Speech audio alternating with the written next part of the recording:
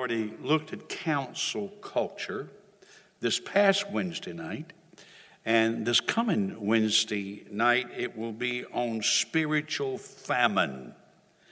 You just will not want to miss this. Spiritual famine. Amos tells us that there will be a spiritual famine, not a famine of bread and a thirst for water, but of hearing what?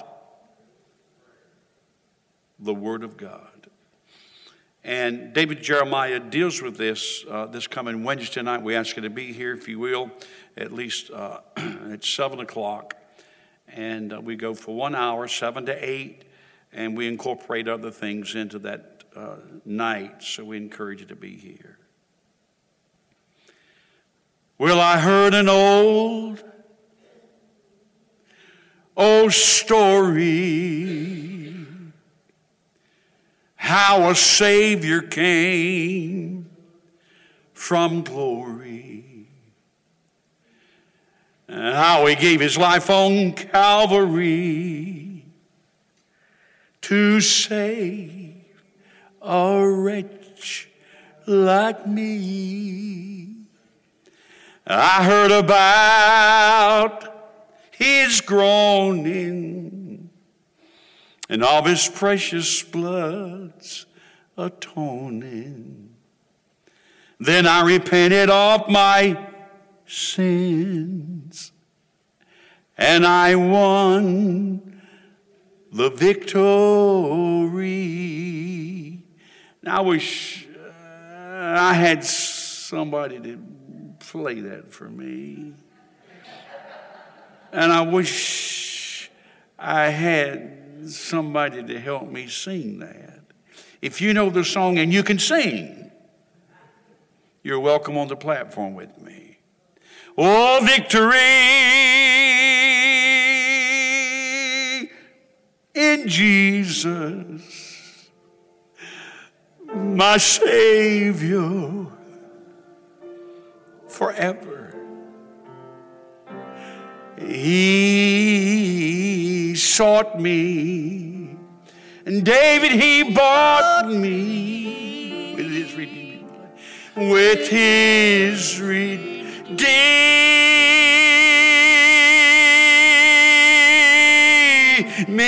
blood, he loved me.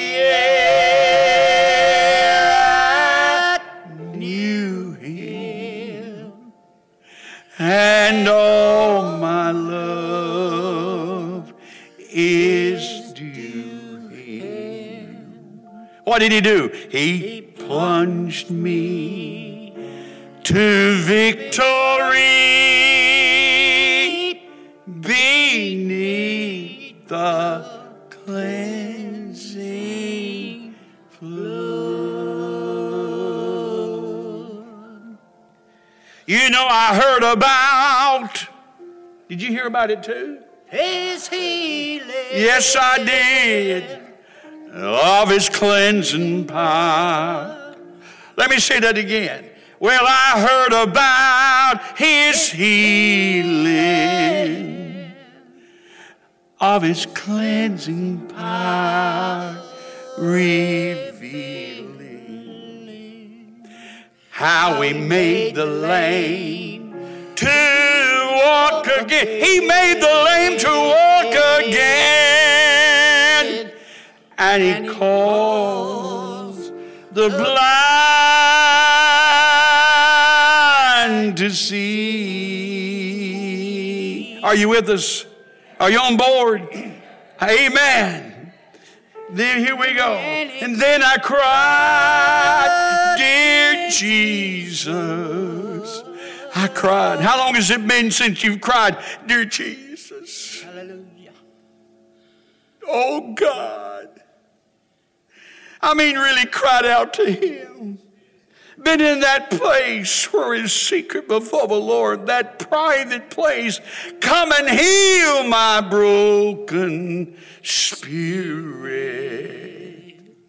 And somehow Jesus came and brought to me the victory. victory. Most of you know it. Stand with me, sing it. Oh, victory in Jesus, my Savior, forever. Well, he sought me and he bought me with his redeeming blood. Well, he loved me ere I knew him, and all my love is due him. He plunged me to victory beneath the cleansing flood. I'm glad it didn't start there, the songwriter, Mr. Bartlett. But he says it this way. Well, I heard about a mansion. Somebody ought to be shouting about that. He is built for me in glory. And I heard about the streets of gold beyond the crystal sea. About the angels singing that old redemption story. And some sweet day, and some sweet day, and some sweet day, I'll sing up there. Somebody shout, amen, the songs of victory. Now we're going to sing it Pentecostal wise. Come on, crank it up, Sister Judy. Oh, victory in Jesus, my Savior, forever. Well, he sought me and he bought me with his redeeming blood. He loved me ere I knew him, and all my love is due him. He plunged me to victory beneath the cleansing flood. Would you give the Lord a good hand this morning? Thank you, David. Thank you, David. You may be seated. I had to get that off of my chest. And I thank you for, Paul said, bear with me a little in my folly. Bear with me in my little disorganized self here. So good to see you today. And I'll tell you, in spite of COVID, you can have the victory. We have groups of people out today because of COVID. Some have COVID. And some have been exposed to COVID, so they're not here today. I'm glad you're here. It's so good to have our guests with us today, and we appreciate you coming and being with us. And so we're excited about what God is doing. We're seeing some wonderful things happen through and by the power and the anointing of God. That song said that they sung, "Welcome, Holy Spirit." Would you like to welcome the Holy Spirit? Bow your heads with us. Father, we thank you this morning for the presence of your Holy Spirit. We thank you, dear God, because we know that you're in this place.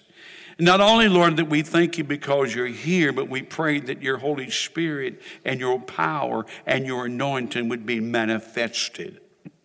May it be realized in this place today. Move mightily by your Spirit through your power. In Jesus' name we pray. Amen. Psalms chapter 2 says it this way. Why do the nations rage? Why do the Gentiles throng tumultuously? That's what it says. And the people plot a vain thing, worthless and empty thing. This is a psalm of David and how that they really mistreated him and thought of him. But deeper than that, it's a psalm of the Messiah. And he goes on, second chapter, and he says, the kings of the earth set themselves, and the rulers take counsel together.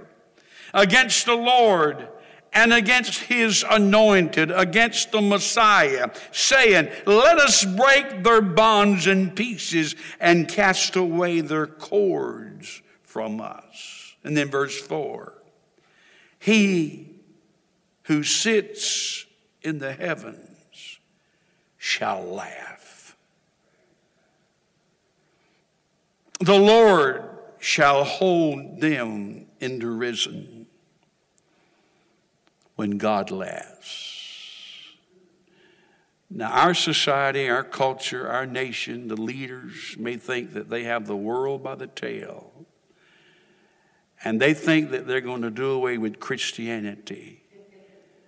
But God didn't even stand up. He just sits down and laughs. He knows what. Listen, it is wonderful to know that God is sovereign this morning. What does that word sovereign mean? It means in control. God's in control. God, it means, is ruling. Look at the introduction. Even though the world scene looks as if God has been on an extended vacation, David shows us that God's plans have not failed and shall not fail. Let me say it again.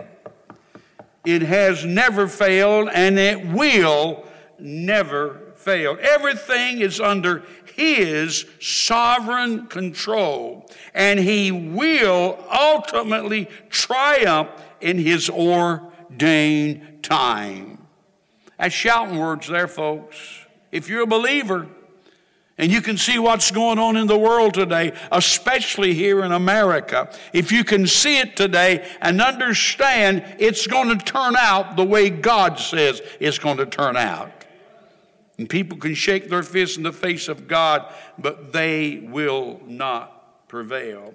Thus David appeals to the rebellious nations to bow before the Almighty God while they still have time. Psalms 2, the wicked meditates, and that means devising or plots, on how to cast off the rule of God.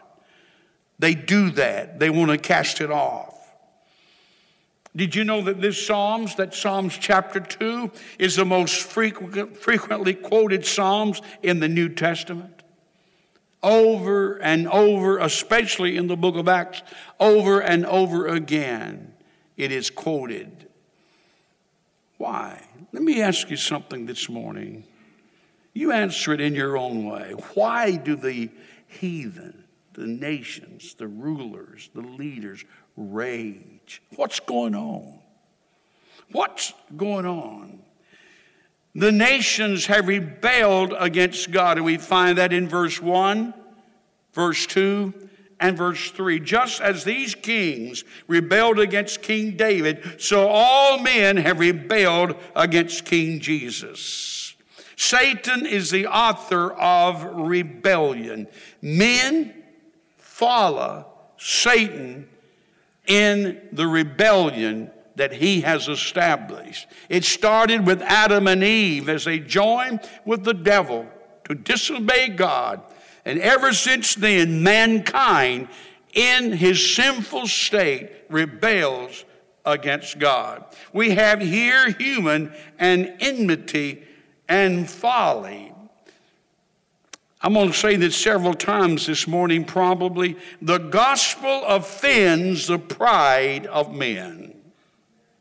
It is in vain and a worthless and empty thing for a man to think he may cast away God's cord of love and enjoy liberty and enjoy prosperity. You can't do it. And that's what America is trying to do today. She's trying to live a life without God.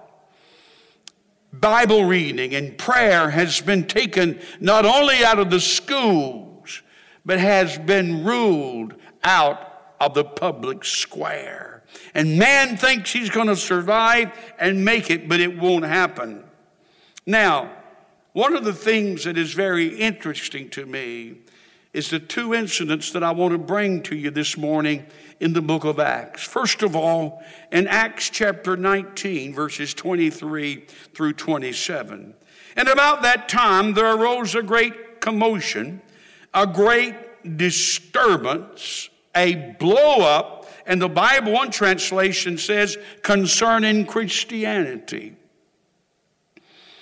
And the intolerance and the indifference that's happening in America today is because of Christianity.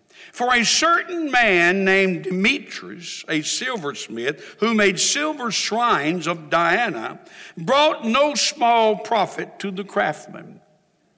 Listen to me. He called them together with the workers of similar occupation and said, men, you know that we have our prosperity by this trade. Moreover, you see and you hear that not only at Ephesus, and this is where Paul was, but throughout almost all of Asia, this Paul has persuaded and turned away many people, saying that they are no gods which are made by hands. I'd say amen to that. We have a lot of gods. When I was in India, there were millions and millions of gods on display.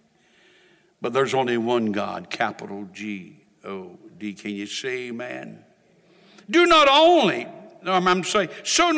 is this trade of ours in danger of failing into disrepute, but also the temple of the great goddess Diana may be despised and her magnificence destroyed, whom all Asia and the world worships. Now listen to Demetrius, because you hear that loud and clear in America and in the world today. You know what? We make money by making these gods and selling them. In fact, they made a lot of money. And he says, we're about to go out of business because of this man, Paul. But not only that, but listen at me. Not only that, but it's discrediting Diana, this great goddess. Listen at me. Demetrius, a silversmith, made silver shrines of Diana. It brought him no small profit. This man Paul had persuaded many people that handmade gods aren't gods at all. We are about to lose our income. Now he gave two reasons here. Now I want you to follow this. He said, first of all, we're about to lose our income. Second of all, they're turning people against this great Diana. But you know the real cause of his anger was because of this right here. Well, he said, well, we want to keep this Diana going and we want her to be honored. But he was upset because he was about to lose money. You know what the problem in America is today? People are upset because of this right here. Oh, they'll say something else. They'll use some kind of excuse. And they say concerning the conservative Christian that let's see what some of the things that they say. We're hate mongers. You and I are intolerant bigots. They say we are racist. But I believe this morning that America has become a nation of intolerance. And if there's anything that's at the blunt of what they say and what they do, it's Christianity. They don't like it. I read something the other day and I want to read it again. Demetrius Let me read it again. The gospel offends the pride of men by considering them all on a level as sinners in the sight of God, and by proposing only one way of salvation. They don't like for you to say that Jesus is the way. In fact, that Jesus Christ is the only way, without admitting any difference of plea or character. It offends them likewise by its strictness. You're narrow-minded. You're judgmental. Not getting many amens, but it's true today. We see it every day of our lives. Like Herod, let me skip that. And therefore, they are much displeased with the gospel, which by affording no allowance, or at least known sin. When Paul preached at Ephesus, follow me now, stay with me. When Paul preached at Ephesus, Demetrius and his companions perceived that their craft was in danger. This was the real cause of their anger, but they were ashamed to avow it, and therefore the ostensible reason for opposing him was of a religious kind. They blamed it on religion. But it was really because they were missing the money that they supposed to make. And they professed a great concern for the honor of Diana. Few craftsmen, but a pretended regard. Few, perhaps rather, would have given themselves much trouble to promote or preserve the gain of the craftsmen. In other words, what he's saying, they wouldn't have cared that much for them making money off of the craftsmen. That was fine. But they got excited about people turning away from this goddess Diana. And that's the way the world is today. They feign one thing, say one thing, but then, of course, it is something else. Why do the heathen rage? Why do the nations plot? Listen at this. The institutes of Christianity, as contained in the New Testament, exhibit good moral. Why would they sow against Jesus Christ? Acts tells us that he went around doing good. And you and I follow his ministry and follow his actions in Matthew, Mark, Luke, and John. And we find that he healed the sick. He raised the dead. Gave them back to the hurting souls. Jesus Christ never did harm anybody. All he did was good. And why are they against the Christian? Why are they against the church today? Why are they against you and I today? Because all we do is good. Now, some Christians, supposed to be Christians, may hate. But I'm here to tell you today that God Almighty knows where we are. He knows what we need. And we're standing out against the enemy that would like to destroy none other than the gospel of Jesus Christ. Why did they hate him? Why did they hate you? Why do they hate Christianity? It's because, let me say it again, the gospel offends the pride of man. Can you say amen? Now, let me go to another occasion in the book of Acts, Acts chapter 4. Let me bring you to where we are in Acts chapter 4. Most of us that have studied the book of Acts knows that in Acts chapter 3, Peter and John went up to the temple to pray. There was a lame man there, the Bible says, that was lame from his mother's womb. In other words, he was born that way. And he was brought to the gate beautiful and laid there each day. And just a great story how Peter and John said, silver and gold have I none, but such as I have given to thee. In the name of Jesus, stand up and walk. And this lame man was totally healed. And then after that, Peter began to preach. And he preached a powerful message. Read it. It's in the book of, a third chapter of the book of Acts. Now let's go, if you will, to Acts chapter 4, verses 1 through 4. Now, as they spoke to the people, the priest, the captain of the temple, And the Sadducees came upon them, being greatly disturbed, annoyed that they had taught the people and preached in Jesus the resurrection from the dead. Now, what had they done? Murdered someone? Offended someone? Immoral people? No. They had simply prayed for a crippled man, and he was healed. And Peter preached the gospel. And they laid hands on them and put them in custody until the next day, for it was already evening. However, many of those who heard the word believed, and the number of the men came to about 5,000. Amen. God's in the saving business. Peter preached a message, and 5,000 people were saved. But the religious leaders, the leaders of that day, were highly offended because of the sermon and because of what was said. Now, there is more to this chapter, and if you would allow me, I want to tell you what this church did. You say, Pastor, how are we going to deal with all that's going on? With all the intolerance? With all the opposition? Stay with me, will you?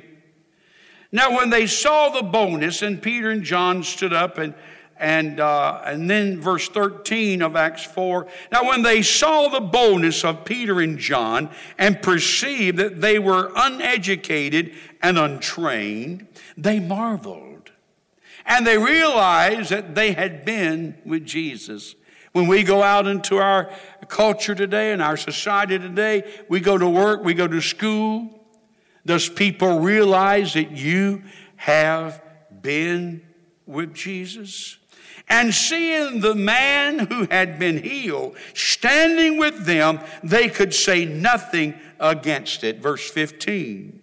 But when they had commanded them to go aside out of the council, they conferred among themselves, saying, what shall we do with these men? For indeed that a notable miracle has been done through them is evident, and to all who dwell in Jerusalem, and we cannot deny it. It's time for the church to allow the power of God to change people's lives. To see miracle after miracle. I believe in miracles. I hope you do. To see God perform miracle in people's lives. And they said, we can't deny it. It's evident. And to all them who dwell in Jerusalem. But so that it spreads no further among the people, let us severely threaten them that from now on they speak no man in his name. You're talking about council culture. They want to shut you up. They want to stop you. I picked up a couple of articles about some things that have gone on recently. Some of the faithful have paid unexpected prices for their beliefs lately. The teacher in New Jersey, a teacher, was suspended for giving a student a Bible. Council culture. The football coach in Washington was placed on leave for saying a prayer on the field at the end of the game. Council culture. The fire chief in Atlanta was fired for self-publishing a book defending Christian moral teaching. Wow. The Marine court-martialed for pasting a Bible verse above her desk. And there are a lot of examples of people that have been mistreated because just for the gospel's sake. Are we going to run and hide? They didn't. These men didn't. But Peter and John answered, verse 19, and said to them, whether it is right in the sight of God to listen to you more than to God, you judge. For we cannot but speak. Say it, Brother Don, it's great. For we cannot but speak the things which have been seen and heard. So when they had further threatened them, they let them go, finding no way of punishing them because of the people, since they all glorified God for what had been done. Look at verse 22. For the man was over 40 years old, of whom this miracle of healing had been performed. And being let go, now what would we do? Run scared? Get in isolation? Go to this one and that and then grumble and complain? And being let go, they went to their own companions and reported all that the chief priest and elders had said to them. Verse 24. So then they heard that. When they heard that, they raised their voice to God with one accord and said, I love this prayer. Follow me, would you? And said, Lord, you are God, who made heaven and earth and the sea and all that is in them, who by the mouth of your servant David have said, and here it is, they're quoting, these apostles are quoting Psalms 2. Why did the nations rage and the people plot vain things? Let me tell you, Washington or whoever, they can plot things all they want to, but their plotting is vain. Can you say amen? The kings of the earth took their stand, and the rulers were gathered together against the Lord and against his Christ. That's what it's all about. It's about Jesus Christ. You can say God, you can even say Lord, but don't mention the name of Jesus Christ because it just stirs them up. For truly against your holy servant Jesus, whom you anointed, this is their prayer, who you anointed both Herod and Pontius Pilate with the Gentiles and the people of Israel were gathered together to do whatever your hand and your purpose determined before to be done. Look at verse 29. Now, Lord,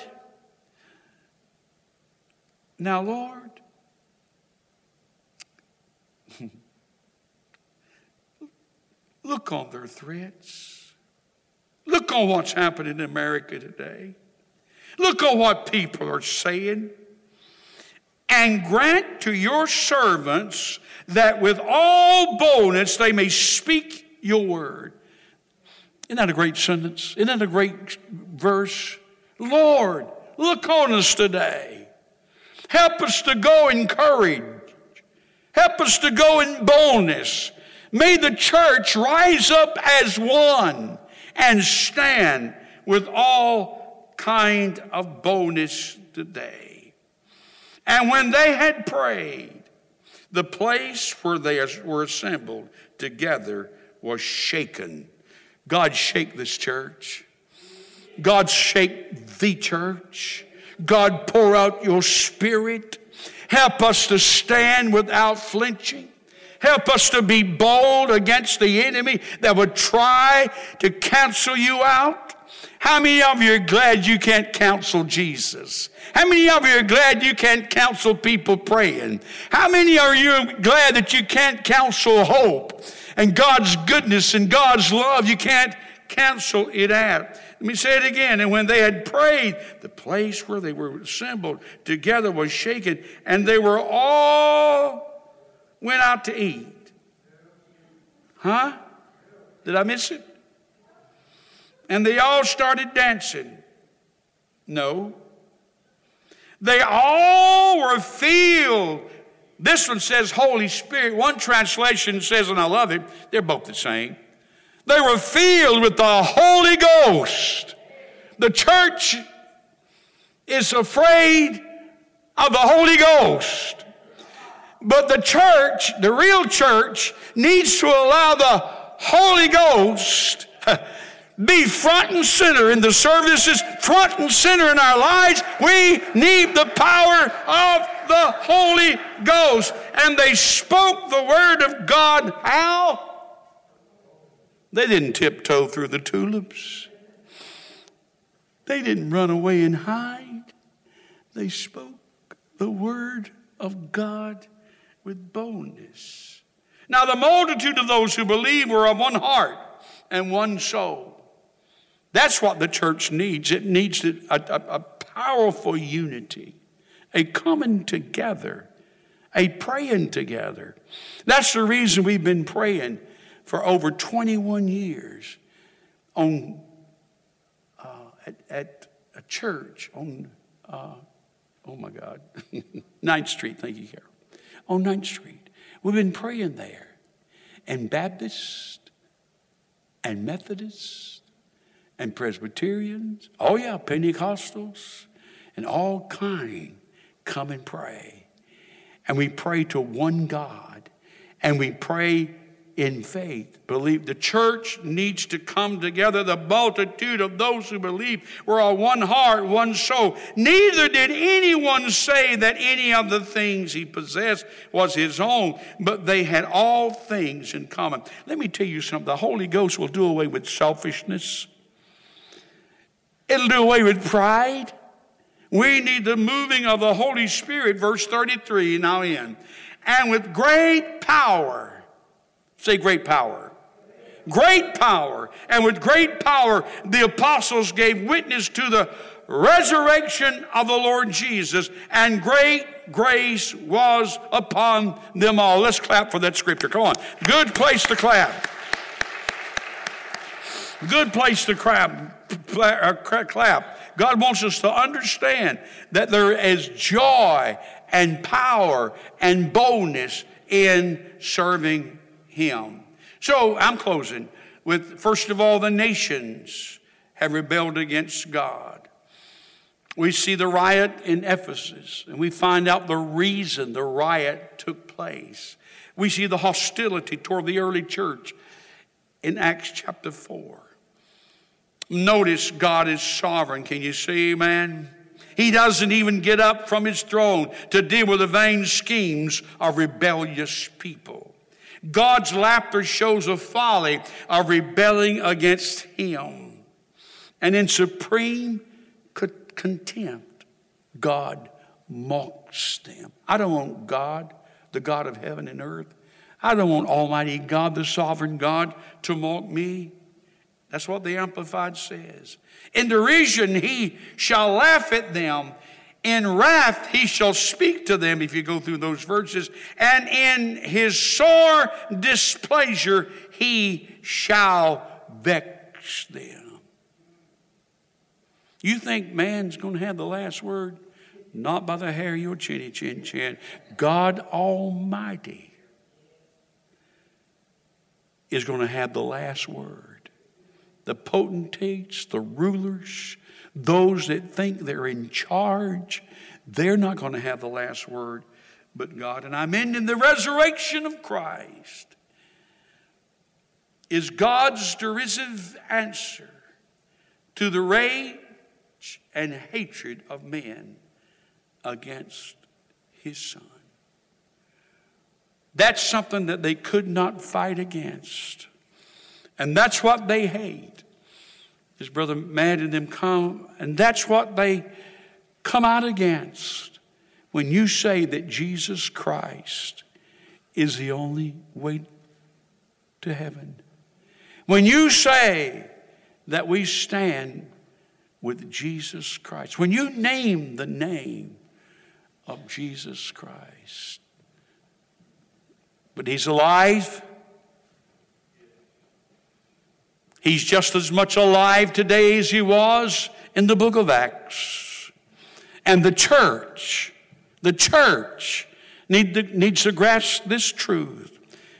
When the enemy comes against you, when the nations rage, when man don't like you because of the stand that you take, no matter, God gives you favor. I've told this story more than one time, but it's so real to me. I worked many years ago, well over 50 years ago, with a young man. And he was a very angry man. He was a big fella, He didn't like me. He didn't like the stand that I took for Jesus. We worked together, just he and I working together. He would go for hours and wouldn't speak to me. One day he told me, he said, Don, I'll take you to the back of the store and I'll beat you up. And he meant it. But you know, I still witnessed Jesus to him. I still told him about the love of Jesus Christ. I still reported about the blood and the resurrection of our Savior, Jesus Christ. It wasn't long the Lord called me to preach, and I lost contact with Norman. But years later, I received a call from Miss Canada, his wife. And she said, Brother Don, Norman is calling for you. He wants you to come. So I went to his house, and he was lying on his deathbed. And he looked up at me. He said, Don, I've accepted Jesus Christ as my personal Savior. And I'm dying. I want you to preach my funeral. Let me tell you, God knows how to turn things around. Don't let people intimidate you. Don't let them lie about you and you receive that. They're going to lie about you. But you stop receiving that. You stop letting that get in your spirit. Refuse to believe those lies. I refuse to believe the lies that the devil is speaking out against the church today. Because the church is God's ordained means to reach the lost in our society today. And let them fume. Let them fuss. Let the leaders be angry. And let the people around you be angry at the stand that you take. And you know what? You know what makes them angry? It's because when you come to Jesus Christ, God switches a light on in you. You beam. You're a light. And the Bible says we're the light of the world. We're the light of the world. And light has no fellowship with darkness. And they don't like that. Darkness, when a person's in darkness and light comes, it hurts their eyes. And that's what's happening to people. They don't like that light. But you continue to believe God. Continue to stand for God. And just like the Lord turned Norman Canada around, and I was able to preach his funeral and love his family and show love to his children. Years after I preached that funeral, it was before 1997 because I was in the fellowship hall. And I was doing some work in the fellowship hall. The door opened, Brother Gerald, a young man stepped in. And he came up to me. He said, you don't know me. I said, no, I don't. He said, I'm Norman Canada's son. And I've just finished my schooling to preach the gospel of the Lord Jesus Christ. Out of that comes a great testimony for Jesus. And that young man, I don't know, I haven't heard from him since. But that young man was called to the ministry out of all that stuff. And the devil will try to discourage you and make you think, I'm not getting anywhere with this person. All they're doing is being bitter and angry. Well, let me tell you, God will turn it around. If God Almighty can touch Nebuchadnezzar and bring him to his knees and make him recognize the God of the universe, he can touch your coworker. He can touch your loved one. He can touch them. And he can change their life. Don't you give up. Don't you give in. Don't give in to that spirit of intolerance. You bigot. You're not a bigot. God's people love. God's people help people. God's people give. Yes, my friend, you can resist the devil and he'll flee from you. But first of all, you must submit to God, resist the devil, and he'll flee from you. Father, we love you today. We thank you for this time we have together. Lord, I thank you for your presence.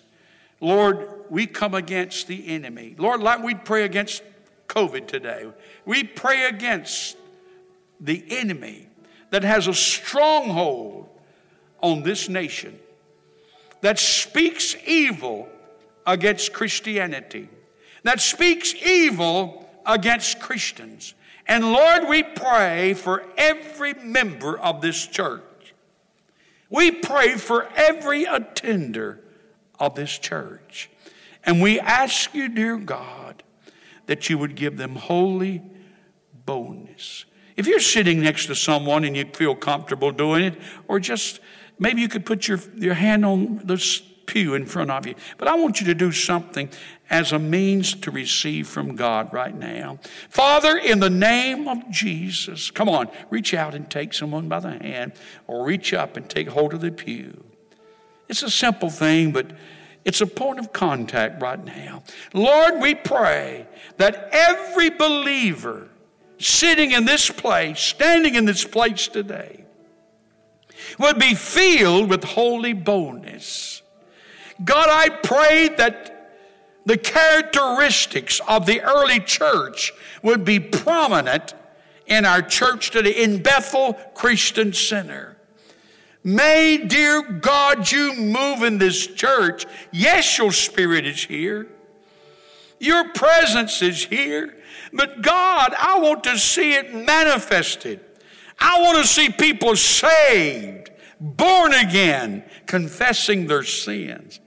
I want to see people receive the baptism of the Holy Spirit. And Lord, we pray for that. Come on, right now, agree with me. We pray, dear God, that there will be people born again, receiving the baptism and speaking the word of God with boldness. In Jesus' name. Hallelujah.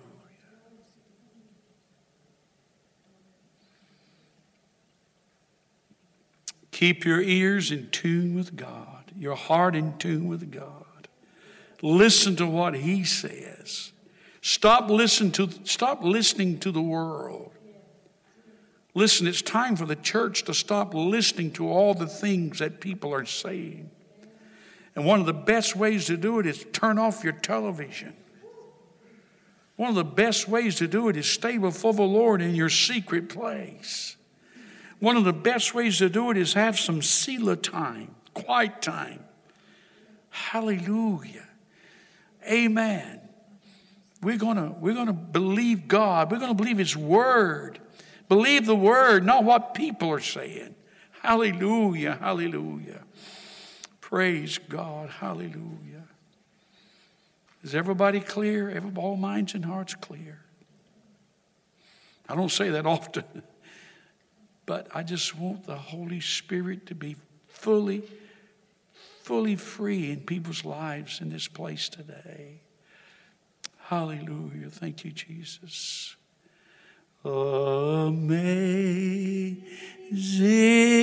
grace, how sweet the sound that saved a wretch like me.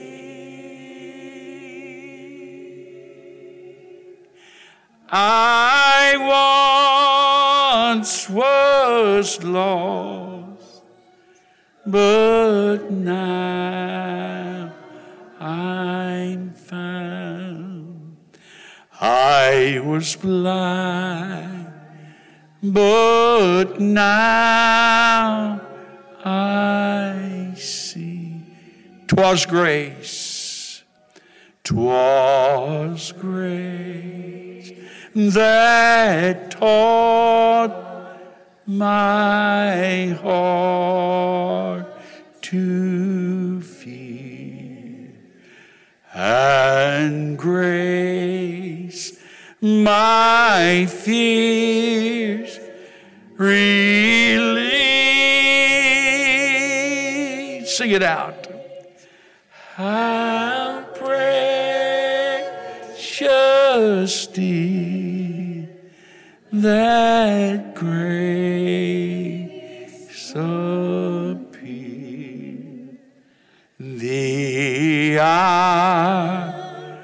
I first. Sing that last stanza, and we'll go home. When we've been there, you ever won? When we've been there, 10,000 years, bright shining as the sun, we've known glory to God. to sing God's praise. And when we first began. Father, we thank you for your word. We thank you, Lord, for your Holy Spirit. We thank you, Lord, for the fellowship, not only with one another, but with your Holy Spirit. We thank you for being in this place today. And God, we're not going to dismiss your presence from us. Go with each one. Keep your hand upon each one. Give protection. Give traveling grace. In Christ's name we pray. And everybody says, Amen. have a good day.